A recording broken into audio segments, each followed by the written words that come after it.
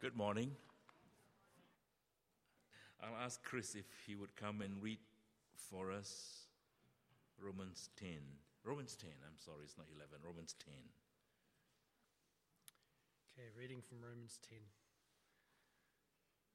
Brothers, my heart's desire and prayer to God concerning them is for their salvation. I can testify about them that they have a zeal for God, but not according to knowledge, because they disregarded the righteousness from God and attempted to establish their own righteousness. They have not submitted to God's righteousness. For Christ is the end of the law, for righteousness is to everyone who believes. For Moses writes about the righteousness that is from the law. The one who does these things will live by them. But if the righteousness that comes from faith speaks like this, do not say in your heart, who will go up to heaven, that is to bring Christ down, or who will go down into the abyss, that is to bring Christ up from the dead. On the contrary, what does it say? The message is near you, in your mouth and in your heart. And this is the message of faith that we proclaim. If you confess with your mouth Jesus is Lord, and if you believe in your heart that God raised him from the dead, you will be saved. For with the heart one believes, resulting in righteousness, and with the mouth one confesses, resulting in salvation. Now the scripture says, no one who believes in him will be put to shame, for there is no distinction between Jew and Greek, since the same Lord is rich to all who call on him. For everyone who calls on the name of the Lord will be saved. But how then can they call on him in whom they have not believed? And how can they believe without hearing about him? And how can they hear without a preacher? And how can they preach unless they are sent? As it is written, how welcome are the feet of those who announce the gospel of good things. But all did not obey the gospel, for Isaiah says, Lord, who has believed our message? So faith comes from what is heard, and what is heard comes through the message about Christ. But I ask, did they not hear? Yes, they did. Their voice has gone out to all the earth, and their words to the inhabited worlds. But I ask, did Israel not understand? First Moses said, I will make you jealous of those who are not a nation, and I will make you angry by a nation that lacks understanding. And Isaiah says boldly, I was found by those who were not looking for me. I revealed myself to those who were not asking for me. But to Israel he says, all day long I have spread out my hands to a disobedient and defiant people. This is God's word. I'd like to get you to keep your finger on this text, and if you would turn to, we shan't read it now, but if you would turn your fingers to, or rather turn your Bible to John 3. So keep your fingers on John 3 as well as Romans 10, and we'll hear from the Lord. Shall we pray? Lord, we thank you that this book of Romans has been opening our eyes to stuff that perhaps we've never seen before, but it has all along been there, but we have not dredged into it.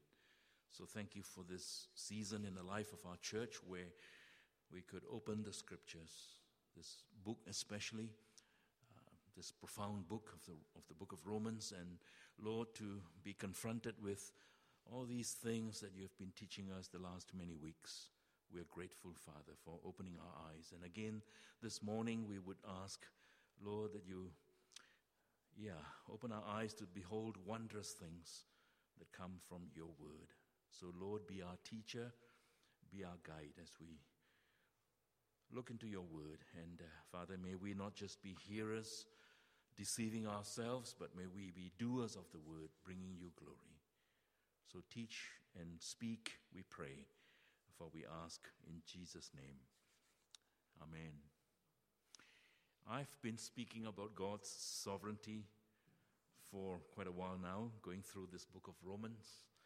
And I've been speaking, especially the last 2 weeks, about an area that some of you might be exposed to for the very first time in your life. I'm not sure, about the fact that God elects certain people to salvation, that God appoints certain people to be saved, that God predestined people to be saved.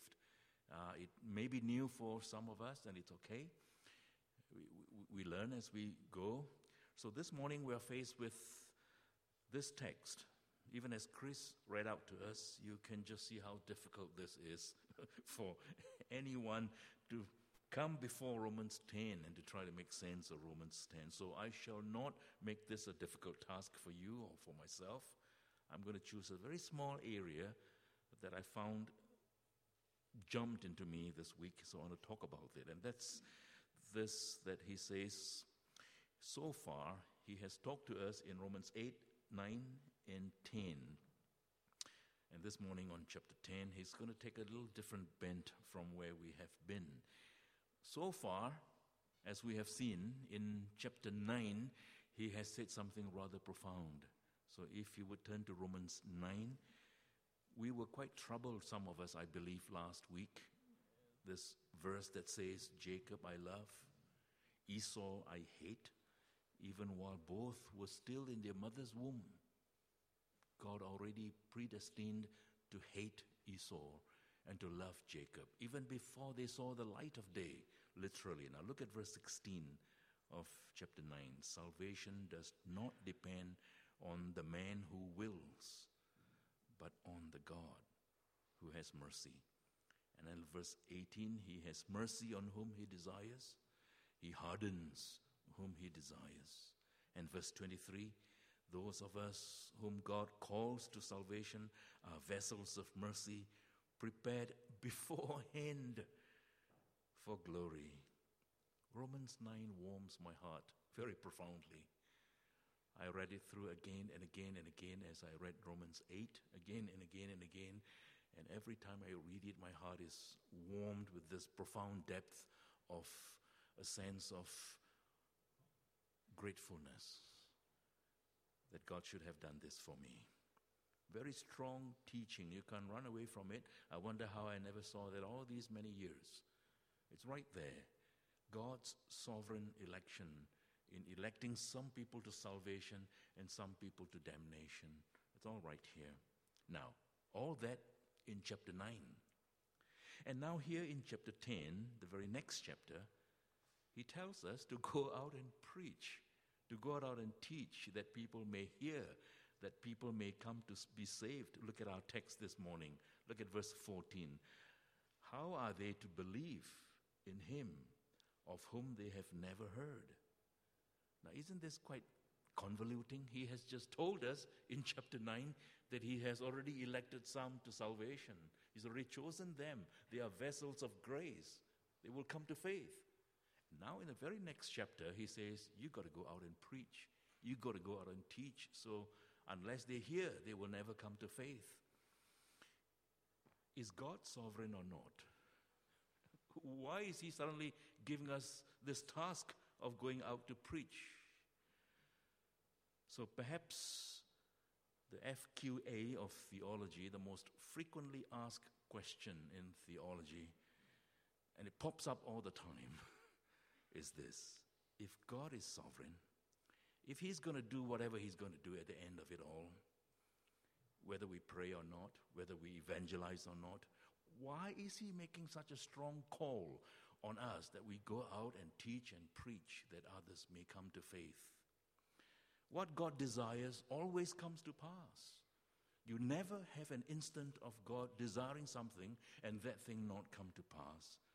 But if God is sovereign, if he elects whom he elects, why pray? Why preach? If some are already predestined to be saved, then without our preaching, without our teaching, they will be saved.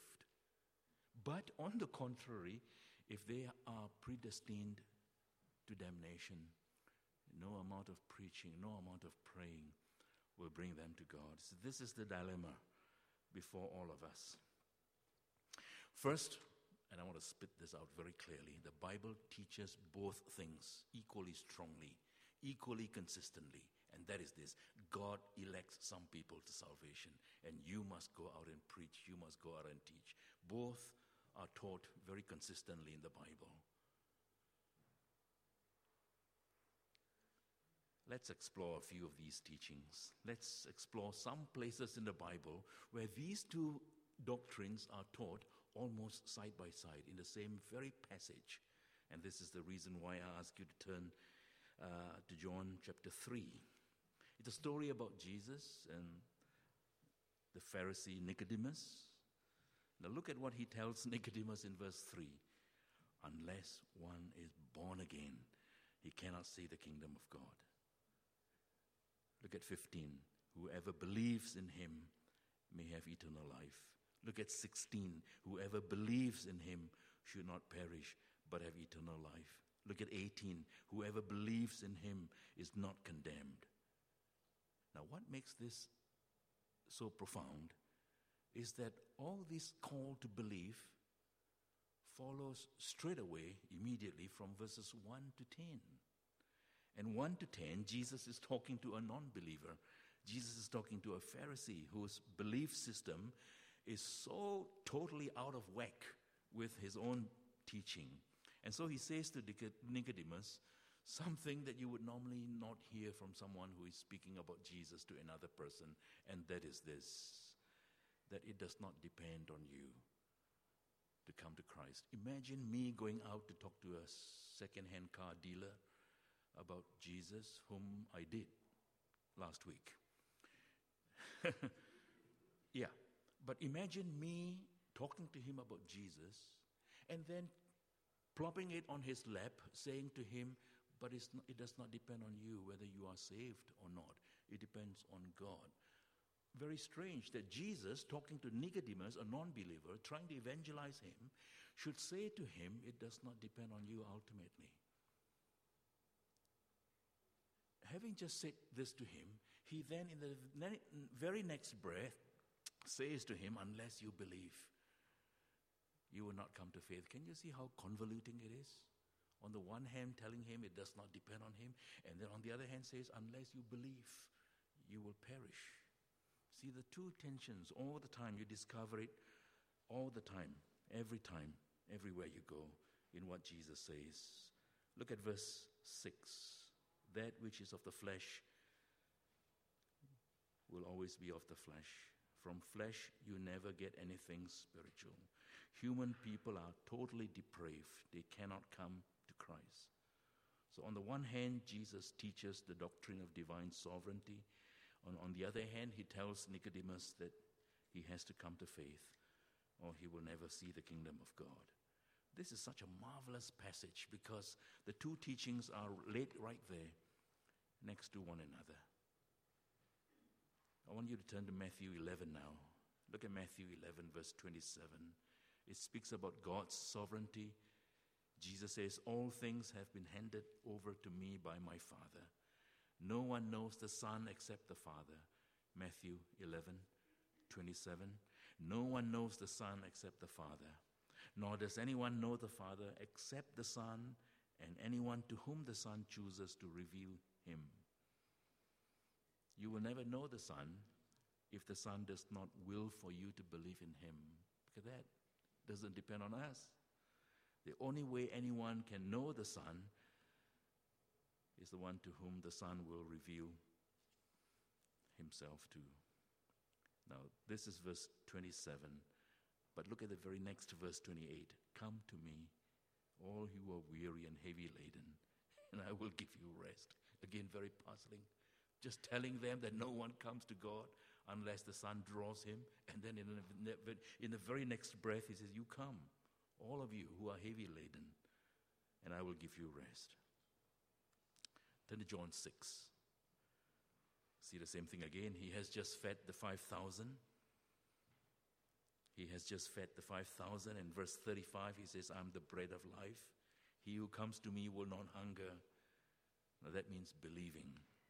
He who believes in me, whoever believes in me shall never thirst. So he's asking people to come to him. And then in verse 37, all that the Father gives me will come to me. Again, you see the two teachings going on side by side. He has just told them that they have got the responsibility to come to faith. They've got to choose to believe. And then in the very next verse, he says, all those whom the Father gives will come to me. In the heart and mind of Jesus, these two parallel truths run in a parallel manner. One, the Father gives whom the Father gives. And two, you need to come to Jesus. And now we go to our text in Romans 9 and 10. Last week, chapter 9, strong teaching on divine sovereignty. Unless God chooses, no one comes. And then tonight, this morning in chapter 10, he says, how will they come unless someone calls? How will they believe whom they have never heard? And how will they hear unless they have a preacher coming to them? But how could anyone preach unless they are sent?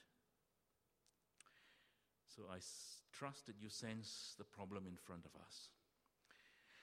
But before I go on, there is, to make matters worse, a related problem. All this talk about sending preachers, about preaching to people, will give you the impression that people do have the free will, finally, to either choose or to reject what they have heard. And this is where it gets very troubling. If God is sovereign, how could anyone be free to choose? If you and I are free to choose, then God is not sovereign. This is the problem that the French philosopher Jean-Paul Sartre raised in such a graphic way. If people are free, there is no God. He's right. If there is God, you're not free. So this is the issue in front of us. All right, let me explain how we can go from here.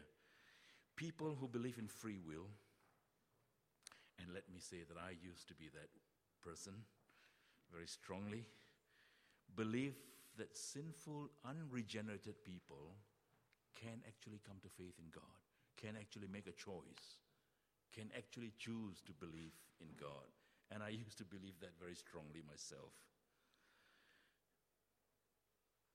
But when I searched the scriptures again, I couldn't find a single shred of evidence in scripture that sinful people can make a willful choice to come to Jesus. Instead, consistently everywhere in scripture, we are told that human people are spiritually dead. They don't have free will because their will is no longer free. Their will is under lock and key, under bondage. Martin Luther puts it very well. The human will is under slavery. The human will is no longer free. It will always choose what is depraved. Always. Because you're under bondage, you're under slavery.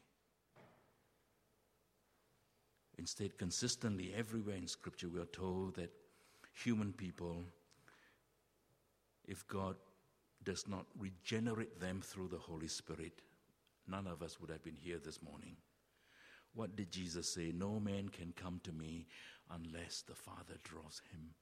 How come I never saw that verse all these many, many years in my own life? No one can come. No one can come to the Father unless the Father draws. And then again in Romans 3:10, there is none righteous. And in Romans 3:11, no one seeks after God. This is God's word from the Bible. He says no one seeks after God. It is God who comes seeking for us. Nobody on their own steam. They may appear to be seeking after God, like this car dealer I'm talking about right now, or I'm talking to right now. He appears to be seeking God. It's actually God prompting him to seek him. So there is no free will. Human will is held under bondage. Human people have the propensity to always choose what is evil. Because of original sin, all of us are under the bondage of sin. We cannot break out from the yoke of slavery. Only when Christ sets a person free will that person be truly free. That's why the Word of God says in John, if the Son sets you free, you will be free, but not until then. Your will is no longer free. Your will is held under captive, as I've said. By nature, you're a slave. Now, this does not mean that you cannot make real choice. You did choose what to have breakfast this morning, didn't you? You did. And that was a real choice. So it does not mean that we cannot make real, tangible choices in life. It does not mean that. Otherwise, we wouldn't be able to function in life. We've got to choose certain things to do in any given time. But the choice you make will be tainted with sin. God still allows you to make real choice. God does never force you to make the choices that you don't want to make. So every single day, you freely make some choices that you want to choose to make. So God is not forcing you, but He uses His sovereign power to bring what He wants, even through the choices that you make. Good example, Joseph in the Bible. His brothers made some very evil choices in life to do him in, to sell him into slavery, which they did. And to cut the story short, many years later, what did Joseph say to his brothers? He says to his brothers, "You meant evil for me, but God meant good." Genesis 50:20. It was God who decreed that Joseph be sold into slavery. It looks like it was the brothers doing. And the brothers looked like they had freedom to do that to him, which they did. They chose freely to dig a pit and to put the boy into the pit, which they did. But God sovereignly uses that for His own good. What is the most horrendous act that people have done in human history? I think you can answer that question. What is the most horrendous thing that human people have done in human history? Putting the Son of God to death. Putting the Son of God, crucifying Him, torturing Him, beating Him up. That's the most horrendous act in human history. But did you not know that even in that act, human people did freely what they chose freely to do, which they did? Caiaphas meant it for evil. Pilate meant it for evil. The Pharisees meant it for evil. Jewish authorities meant it for evil. The soldiers meant it for evil. But above and beyond all that human beings plotted and schemed, above all that, God was behind to ensure that their plans were carried out in accordance to His sovereign purpose. R.C. Sproul says, it's very strange that Friday being such a worst day, that horrendous Friday in history, it could have easily been the worst Friday in human history, bad Friday, and yet you and I called it Good Friday. And Sproul says the reason we call it Good Friday is because, horrendous as it is, God was working out His plans and His purposes to bring about good. And why would it not be good? Look at us sitting here this morning. It is good. It is good. I can speak for myself. I could well be behind bars this morning because I know the depravity of my own heart. But we're here. We're here because of that Good Friday, where His blood was shed so that we might be set free. So you could say that God ordains sin sinlessly. Or you could put it this way. You could put it this way. You could say that God ordains that sin be and remain sinless. How He did that, I haven't got a clue. I don't understand how God could ordain that evil be without Himself having a tinge of evil slapped on Him. So even though God is sovereign, you and I have real choices that we can make. But behind those choices, God's using it for His own glory. Do I have the power to choose at this very minute to stop talking and step down from this podium? I do.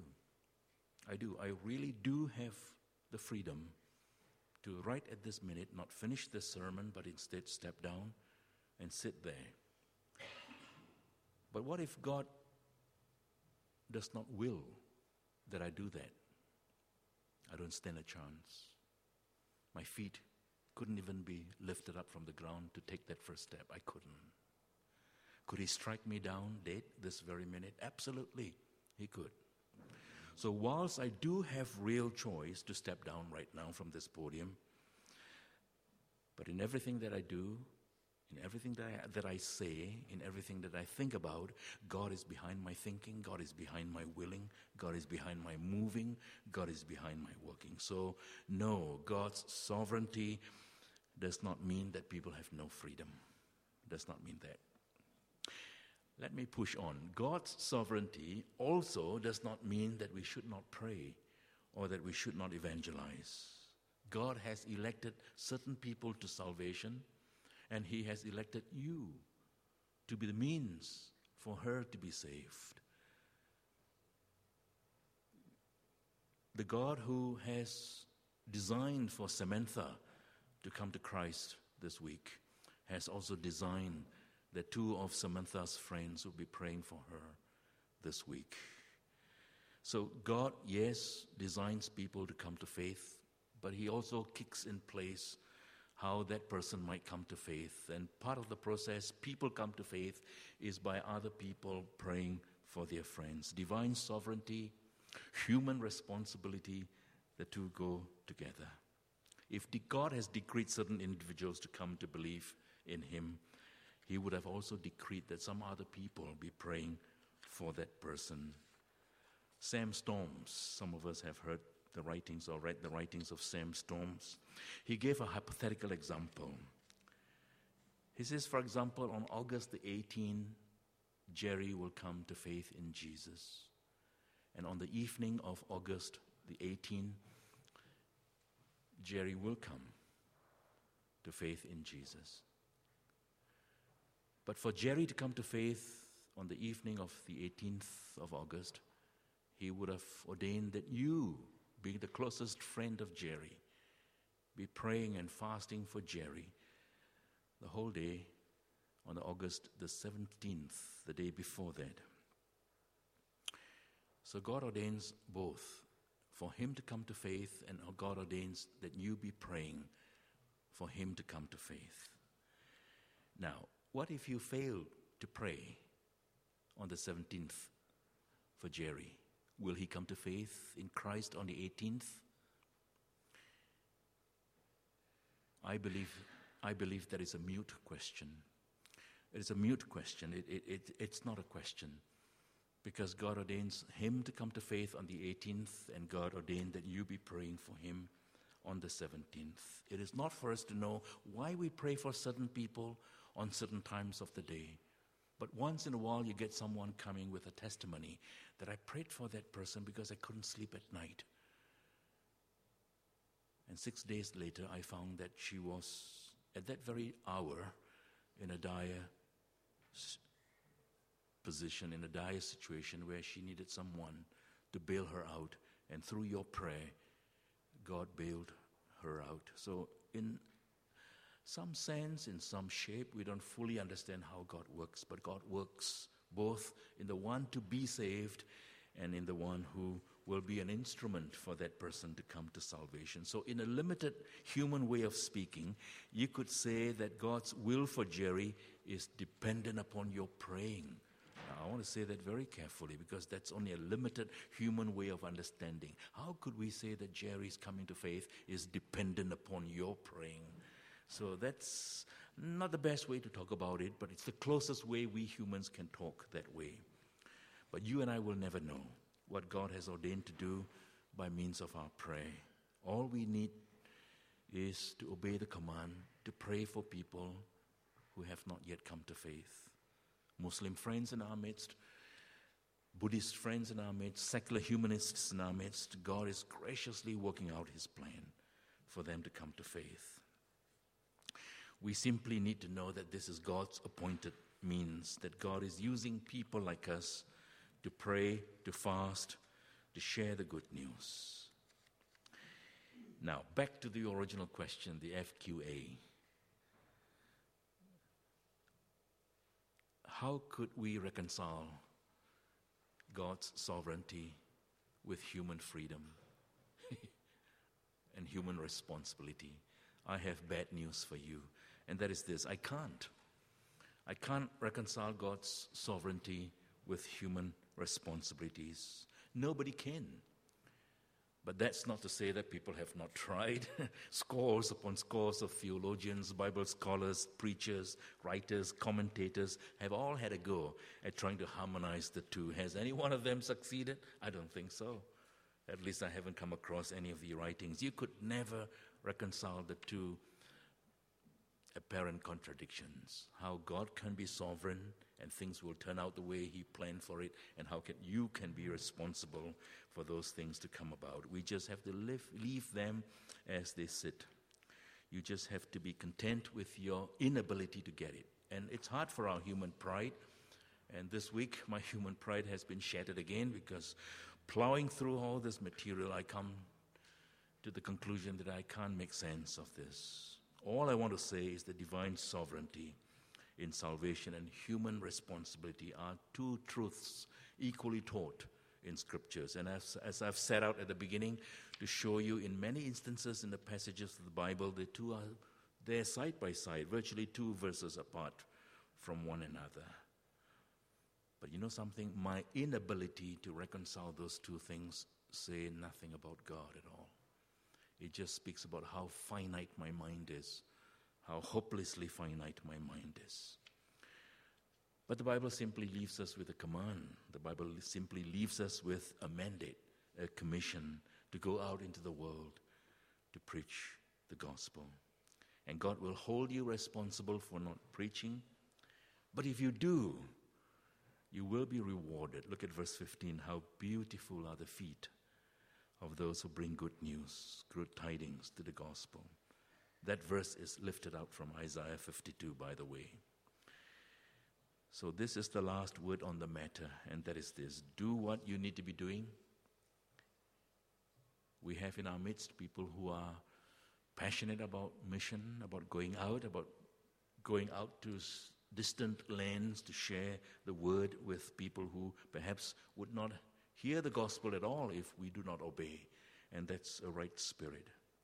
But I want to end with this beautiful benediction. Look at verse 33 to 36. Oh, the depth of the riches, the wisdom of the knowledge of God. It is reminding us that you are finite and that I am finite, and that we will never fully understand Romans 10.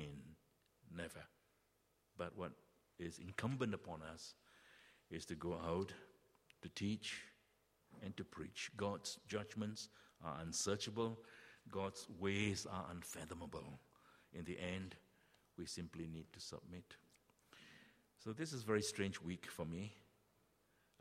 And the sermon is the shortest sermon I've ever preached, perhaps. But as I struggle with Romans 10, this is all I come up with. And that is this. We must accord to God His sovereignty to choose whom He will choose.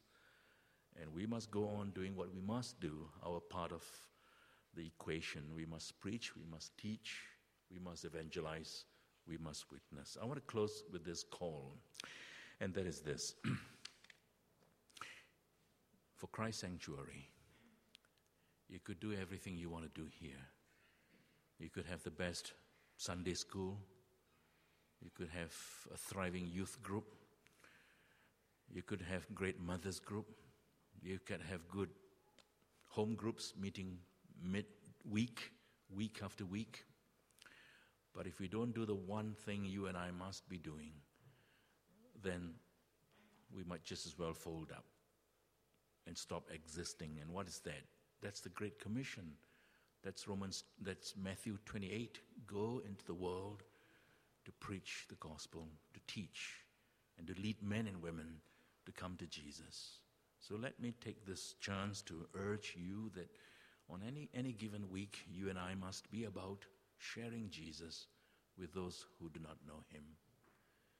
You and I must be at any one time having 10 people whose names are in your heart to be praying for, and to be actively looking out for opportunities to talk to them that they might come to Christ. It's about time we have another baptism in our church. We haven't had a baptism for a long, long, long time now. And I remember telling you that there is a church in South America where in any given 3-month period when there is no baptism, the people will all go into fasting and repentance because they realize that this is a sin. How could we exist for 3 months and see no baptism?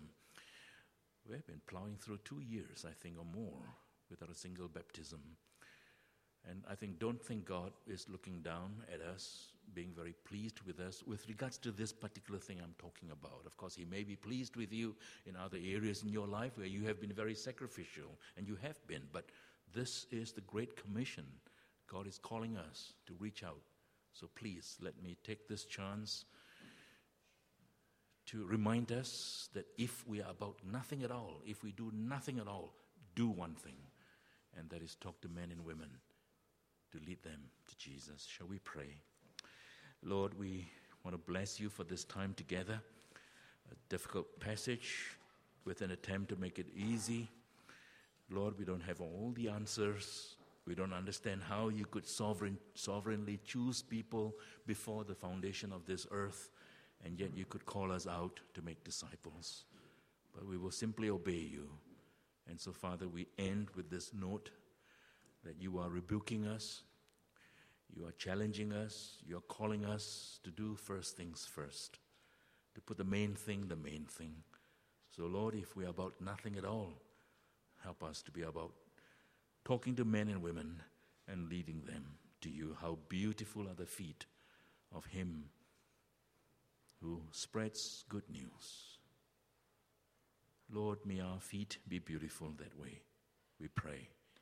We ask in Jesus' name. Amen.